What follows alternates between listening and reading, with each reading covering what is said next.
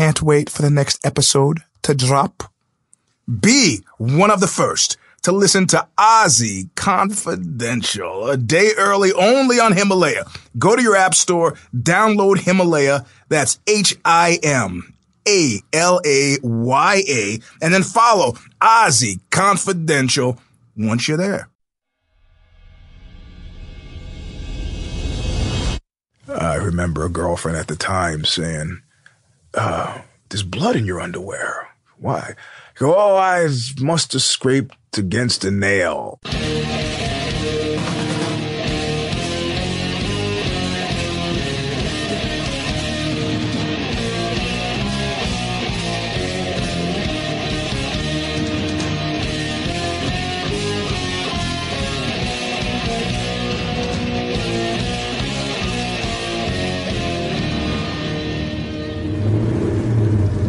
Welcome to Ozzy Confidential. This edition, it's about power. A certain kind of megalomaniacal pull toward more.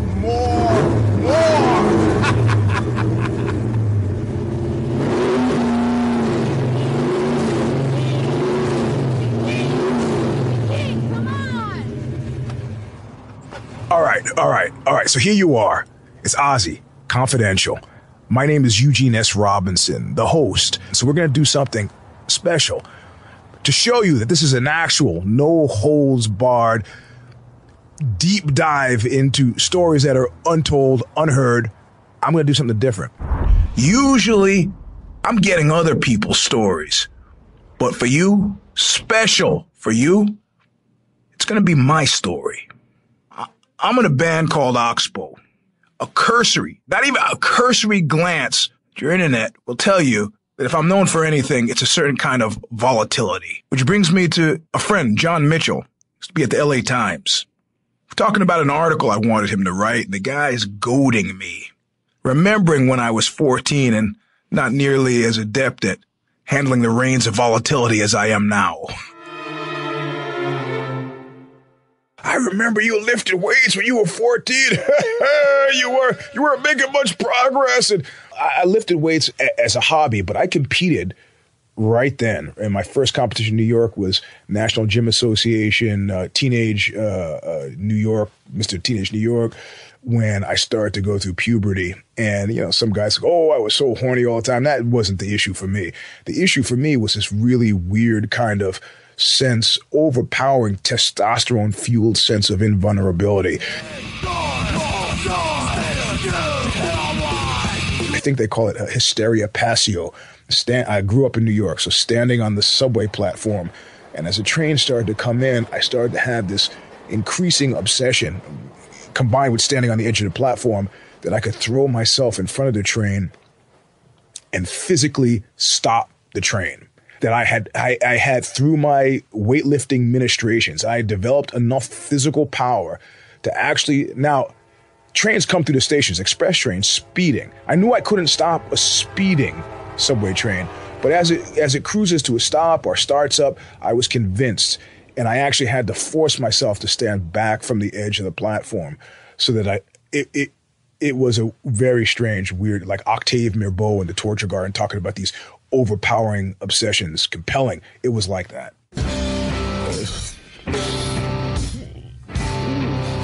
Based on what I know now about testosterone, I was probably peaking, and then I started lifting weights harder, and I probably just leveled it out. I didn't have that continued obsession with throwing myself in front of the train beyond my senior year. But of course, I left New York. And then I came out to California, and I went to Stanford, but I didn't compete at all during Stanford. I started lifting after Stanford seriously and started competing again after. I was doing insane things. I remember I was big into glandular extracts. I don't know where they got them. I don't know what was in those pills. You could get them at health food stores. I remember feeling dizzy a lot. The idea was that you had to make gains. It was a burgeoning supplement industry, and pumping iron had come out in the late 70s, and You know, nobody had figured out, at least who was 17 or 18 like I was, had figured out that probably it wasn't just supplements that got him there. There hadn't been a lot of high-profile, well-publicized bust for performance-enhancing drugs. I was a purist for so long that it always feels kind of strange for me to talk about steroids, which is what we're talking about. I was surrounded by them when I was training in Brooklyn. I was surrounded by them at my gym in California. I trained down at Venice Golds. I figured out by the time I'd hit my 20s that Arnold and all the pro bodybuilders were taking stuff. Fell in love with the weight training, or with the feeling of being strong and being big and all that, and I wanted to win Mr. Universe. I wasn't interested, not at all, not at all interested. And then something strange happened. I competed in the Mr. California Natural, right? It was supposed to be a non-steroid aided show, which it was comically not. I finished last. But prior to that, some friends said, well, you're going to be in San Diego. You're going to be close to Tijuana. Go across the border and get us some stuff. So they gave me a bunch of money and they gave me a laundry list because you could legally buy steroids there. And so the show was drug tested, but it was a polygraph. So as I'm sitting there in some kind of like Abu Ghraib type room in San Diego with the athletic commission, I have a fanny pack full of these steroids, which I had no intention of taking. And they're asking me if I'd ever taken them. And technically I had not taken them. Right. So, I answered and passed the polygraph. But something about coming in last place, I don't say it unseated me, but I started to think about the long view. And I go, you know, some of these guys, they're going to be gone tomorrow. You know, I'm a lifer. I've been lifting weights since I was 9 years old. I'll be lifting them when I'm 25, 30, 35, 40, 45. It's going to be a lifelong thing. So steroids, what seems to be like a quick gain for some people, could be mixed in like a healthier supplement. And on the drive back from San Diego, started to have these thoughts. And because I'm a hopeless, endless researcher, keep in mind this is well in advance of any internet. I worked at a defense company then and went into the LexisNexis network, which was part of the DARPA thing, and did all this research on steroids. And I developed, like you talk about Mitt Romney, I developed a folder. Binders full of women. A steroid research folder, which I still have to this day. And made what I thought was an informed decision that I was going to take steroids. I had been a purist for so long that I didn't want to be publicly identified as a guy who used. Initially, I wasn't ready for that yet. It's weird. Like why? Who would care? I was surrounded by, but that became my thing. Like I was the guy, like the guy who wouldn't. And in the punk rock community, straight edge was a thing.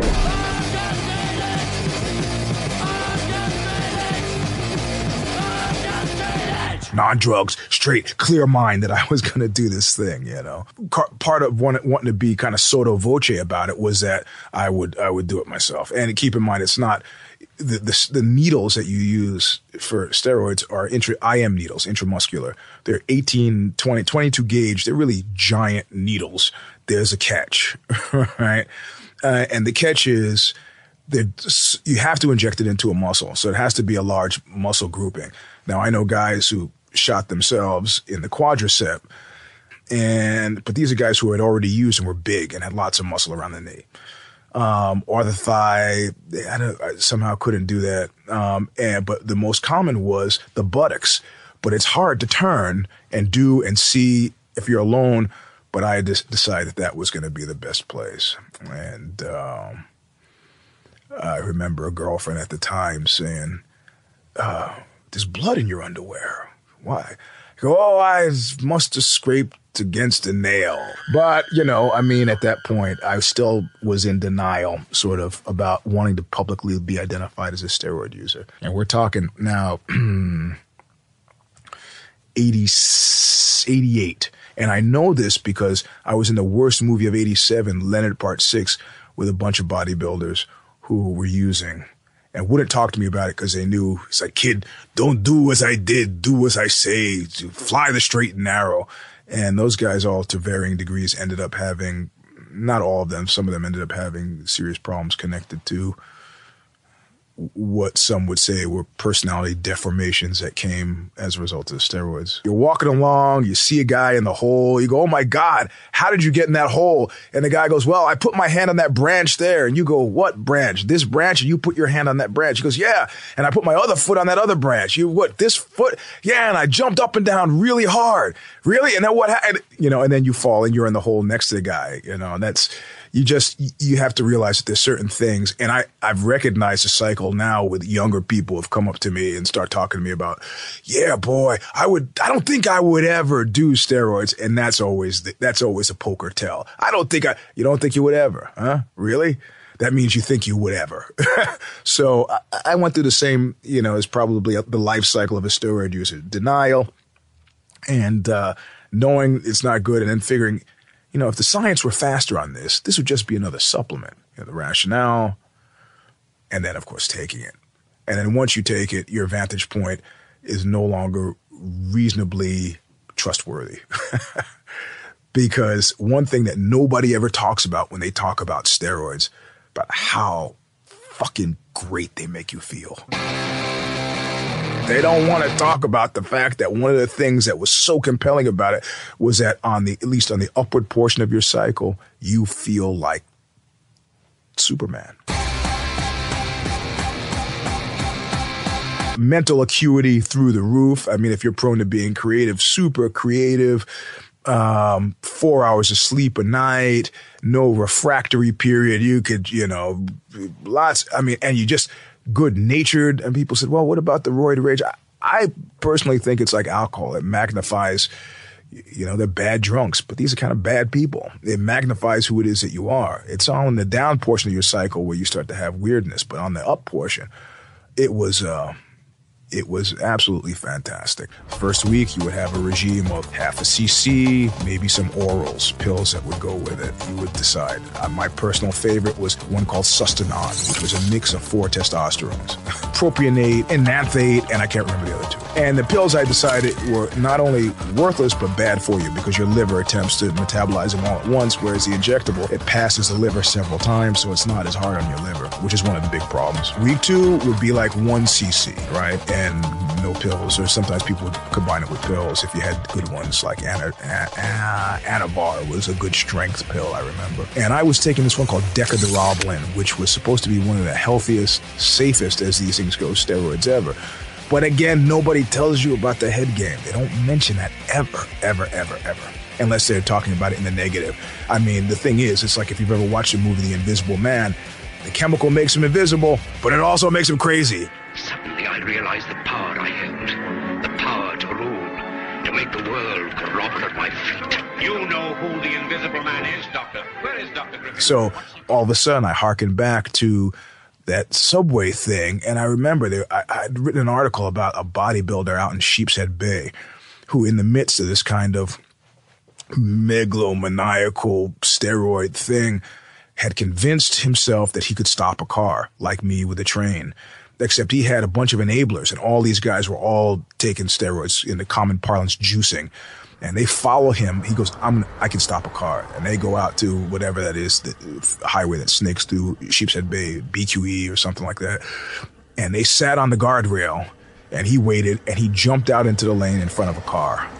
And technically, if you want to be philosophically consistent, he did stop the car. Broke both arms and broke a leg and was hospitalized, but that car did stop. Not the way he thought, you know. And so I remember that there had been stories about guys who had gotten ill, but most of the people who got badly hurt on steroids were from other things.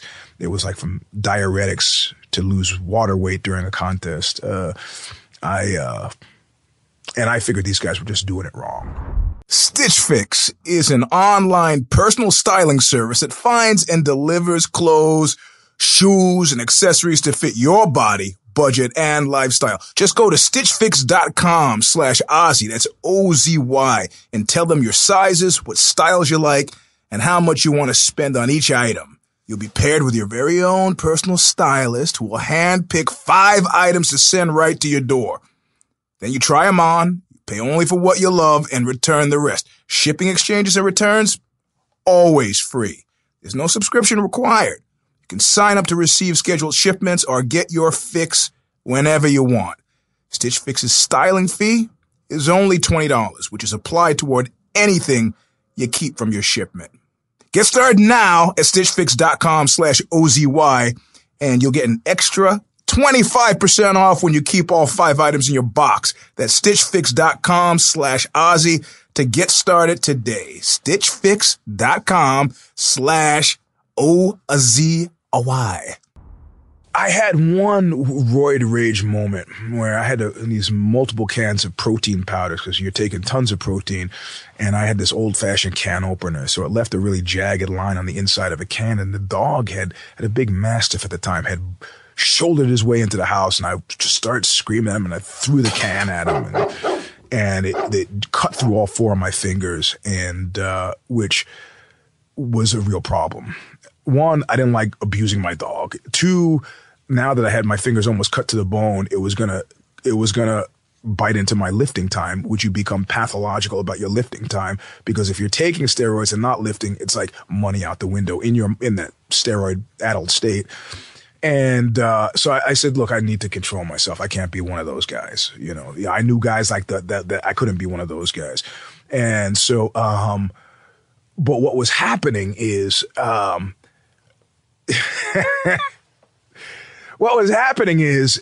what is that thing that Tyson says about everybody's got a plan until they get punched in the face? I literally got punched in the face by steroids. I didn't account on the fact, and there was nothing in the source material that says once you take half a cc and 1 cc and 2 cc, your ability to cap it at 2.5 cc is going to be non-existent. Moreover, you're going to want to go, well, if 2.5 cc is tough, maybe 3.5 cc. What about 4? What about 5? What about 6? I mean, you know, this, I don't want to even say this is a worldwide phenomenon, but it seems to me a particularly Western thing of just more, bigger, more. And so I remember trying to crazy glue together 2 IM the bodies of the syringes, the tubes, so that I could fit more, rather than take 2 separate shots, which I'd have to sacrifice the actual needle part. I was trying to crazy glue together 2 stems so I could have a super long needle and get 6 cc's. I didn't have enough insight at that time to realize that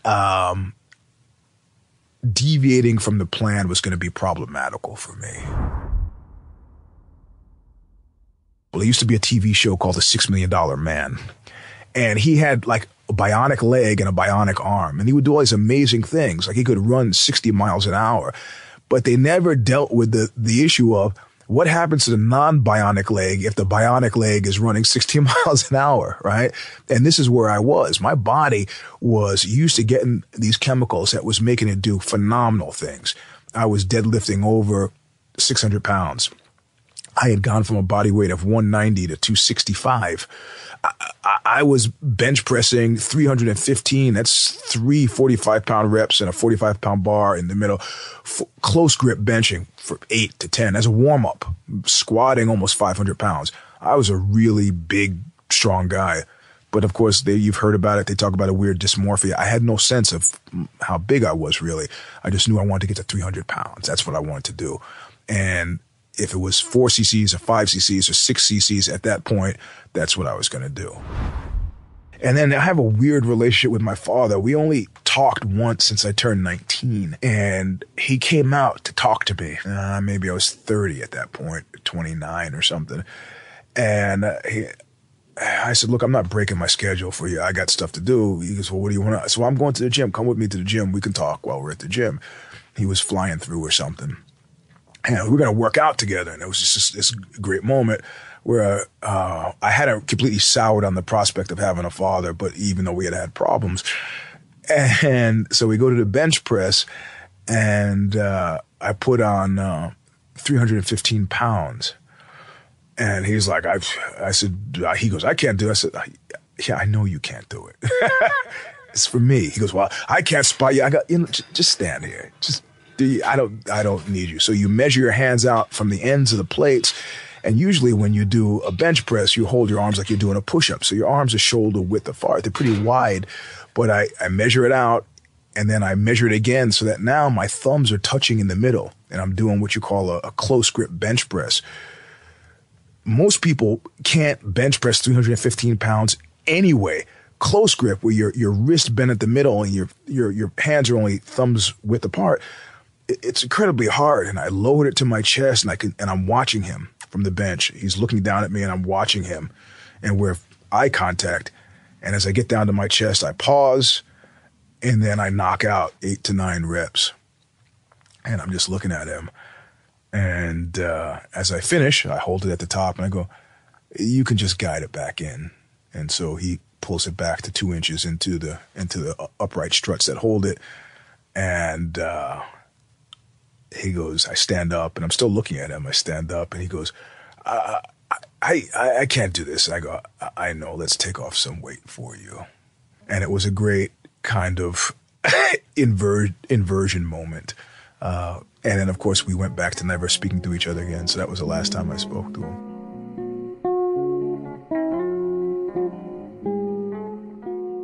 You know, if you grew up on ABC after school specials, you might think that was a good moment, but that was a steroid fuel moment of rage, you know. And what I was hoping was transmitted in that moment was, old man, you don't have a chance, you know. Or like the line from Cape Fear, you know, I can outthink you, I can outfight you, I can lift you. I can outrage you, I can outthink you, and I can outphilosophize you. I have exceeded you in every way. It wasn't a general good sign of mental health, but it was, in terms of my personal development, probably a really good sign. I was getting over wanting to be a son. God. This is the part where I'm supposed to be really candid to encourage others to be candid. But I remember the girlfriend I had at the time, there was a resistance to telling her, because not only was your athletic performance through the roof, but sexual performance also through the roof. It's so cheesy. It's like, you know, I asked one of my bodybuilder friends, I go, "Hey, do you let people know that you're on, or do you just let them think you're this way always?" He was like, "I'm this way always, because I'm always on." And I go, "Well, I'm not always on, but I feel like I should totally disclose." And he's like, "No, don't do that." So there were reasons why people were not really looking too hard. Like, gee, you've gained 10 pounds. I mean, everybody saw me taking protein. And there was a guy who I knew who was on a similar thing. And I asked him once, and the weird thing is, this is all completely illegal, but a large number of the people doing it that we worked out with were all cops. So it was a very interesting way of, I mean, this is prior to Barry Bonds and Mark McGwire and the steroid era of baseball. And these guys were taking growth hormone and all this other stuff, allegedly. But you had this weird detente with cops. So you'd know this guy, was a cop, and he goes, "You're looking pretty good." I go, "Yeah." He goes, "Gained about, 15 pounds in the last month and a half?" "Yeah, about that." He goes, what are you? I would say cybergenics. And so that became, yeah, me too. Cybergenics too. And there was a thing called cybergenics. I mean, that was pretty powerful, but it wasn't doing 25 pounds of raw weight gain. No, that's not cybergenics. But I never competed again after I took them, because the purist in me didn't want to. I still, at a certain level, thought it was cheating and didn't want to do it. So, but also something else happened. When I started taking steroids, bodybuilding seemed to be, aspirationally, seemed to be too small. This is the key to kind of the mental deformations. It seemed to be kind of a parochial greatness. And I was looking for masterful life greatness, like things, I was going to be the best singer and the best writer and the best, not just good, the best anybody had ever seen. I mean, it was a kind of madness, right? And, a kind of madness, but I look back and I was super productive during that period. Published a lot of magazines, did a lot of interviews, did a lot of work, won awards, not just athletic ones, anything but athletic ones, And I don't know that I make a one-to-one connection, but if you're being productive, then some of that stuff is good. That might happen. And we were all, I mean, nobody ever talks about the euphoria. I mean, look, you might feel a certain euphoria on angel dust, but you're not able to really physically back it up. But this was just, we were euphoric. But it was a cyclical euphoria, right? You for that up portion of your cycle. And the down portion was routinely terrible. So all the heaven that we had all been enjoying, these bodybuilders, bouncers, barbell boys that I knew, when we would cycle at the same time on the down, I remember going over, pulling guns out of people's mouths because they were suicidal. Myself remember sitting watching some commercial for Scrooge. It was a Bill Murray movie. And at one point they're talking about putting a little love in your life.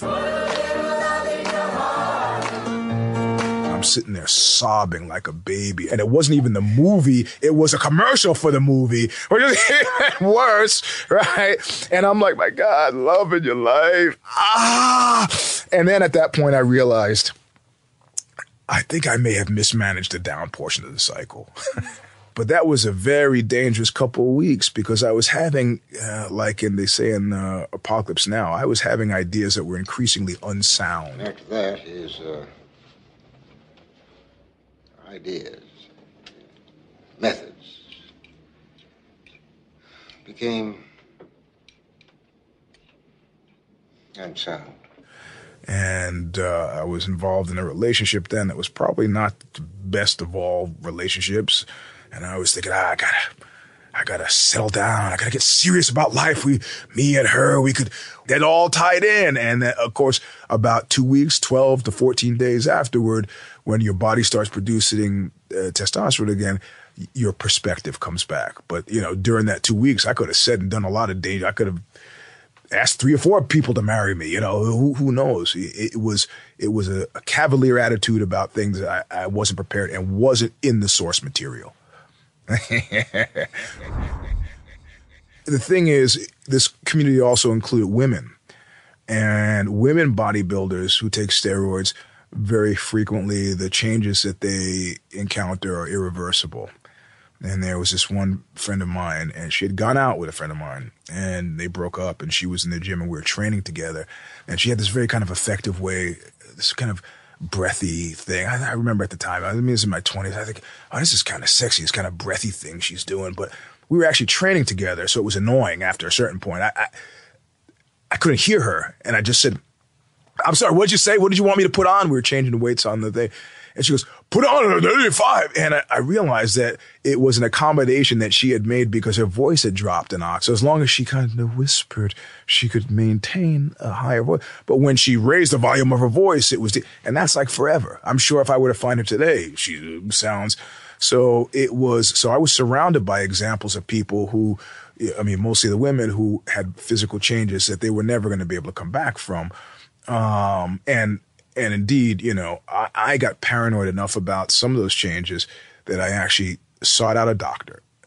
I went through several till I could find a doctor who, in my mind, was good enough, some might say crazy enough, to do the surgery that I'd wanted done, which was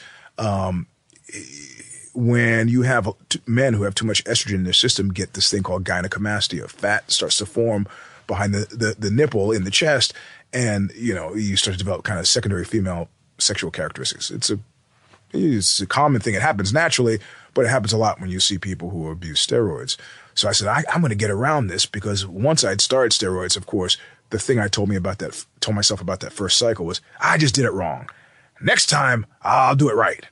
So as a prophylactic measure, I want all that stuff, all those glands taken out. The doctor said, well, we can't do it if after it happens, because then technically it'll be cosmetic. So what if you were to have a biopsy done, we could say maybe it's possibly precancerous and we could pull it out that way. I go, cool, let's do it. So insurance pays for it. So I had to burst into the laboratory, and it was like to get my mammogram. But at least now when women talk about mammograms, I know what it's like. It's unpleasant. And they did the surgery, and they cut open my chest. and like use those claws that they have in amusement parks to get stuffed animal toys, to reach and pull out all the glandular matter and cut it off. Took my nipples, put them back on, and sewed them back on, and put drainage tubes in my chest, which I wore for 3 weeks. So that was, I mean, if you smoke a joint, 3 weeks later, you're probably not remembering that joint you smoked. 3 weeks later, when I have tubes in my chest, I kind of remembered that this happened because I want to take steroids. So I was in at this point. I was committed to the lifestyle. You see, now sitting here like this, it makes me sound crazy. It made you feel good enough that it was an actual effort to stop. And I have to say, the circumstances under which I finally decided to stop were what, alcoholics call, you have these moments of clarity, and it was a pretty potent one. We were all racing the 300. And I say we, I'm talking about me and maybe 9 other guys, 12 maybe, 12 tops. And I got a call one day. A couple of things happened simultaneous. One of the guys who was one of the dealers would get a big shipment, and he would come to the gym and announce that he had it. And then he, like Johnny Appleseed, would go from house to house to deliver it.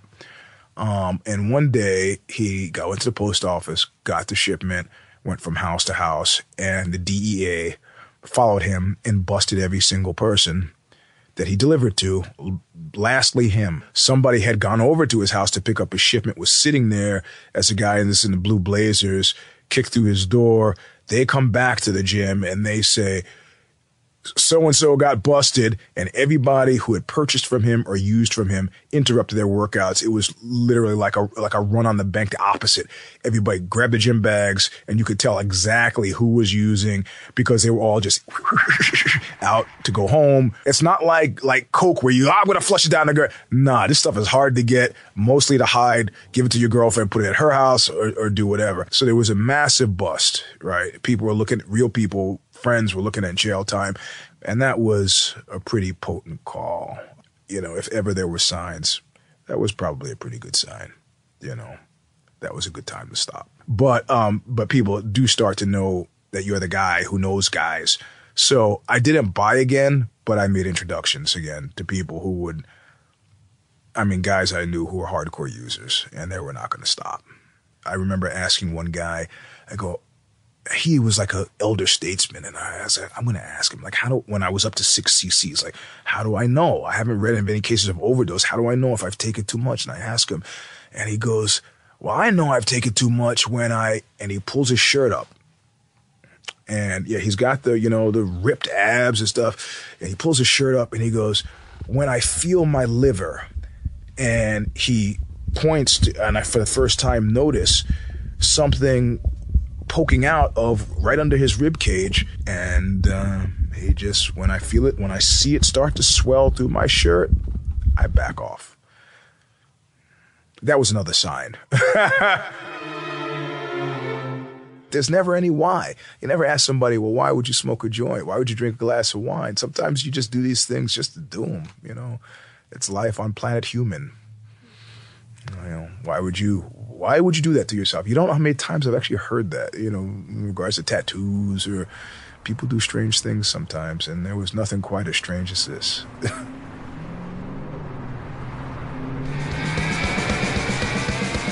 You made it through that one. All right, next week, we've got a Swedish royal, former beauty queen, speaker of 3 languages, world-renowned Nietzsche scholar, PhD holder, and in a weird, unfortunate twist of fate, maybe, crack whore. Welcome to one Ms. Josephine knockoff on the next edition of Ozzy Confidential. Ozzy Confidential is produced by who else? Me, Eugene S. Robinson, and executive produced by Robert Kulos. And this episode was sound designed, edited, and mixed by Jamie Kahn and Nick Johnson.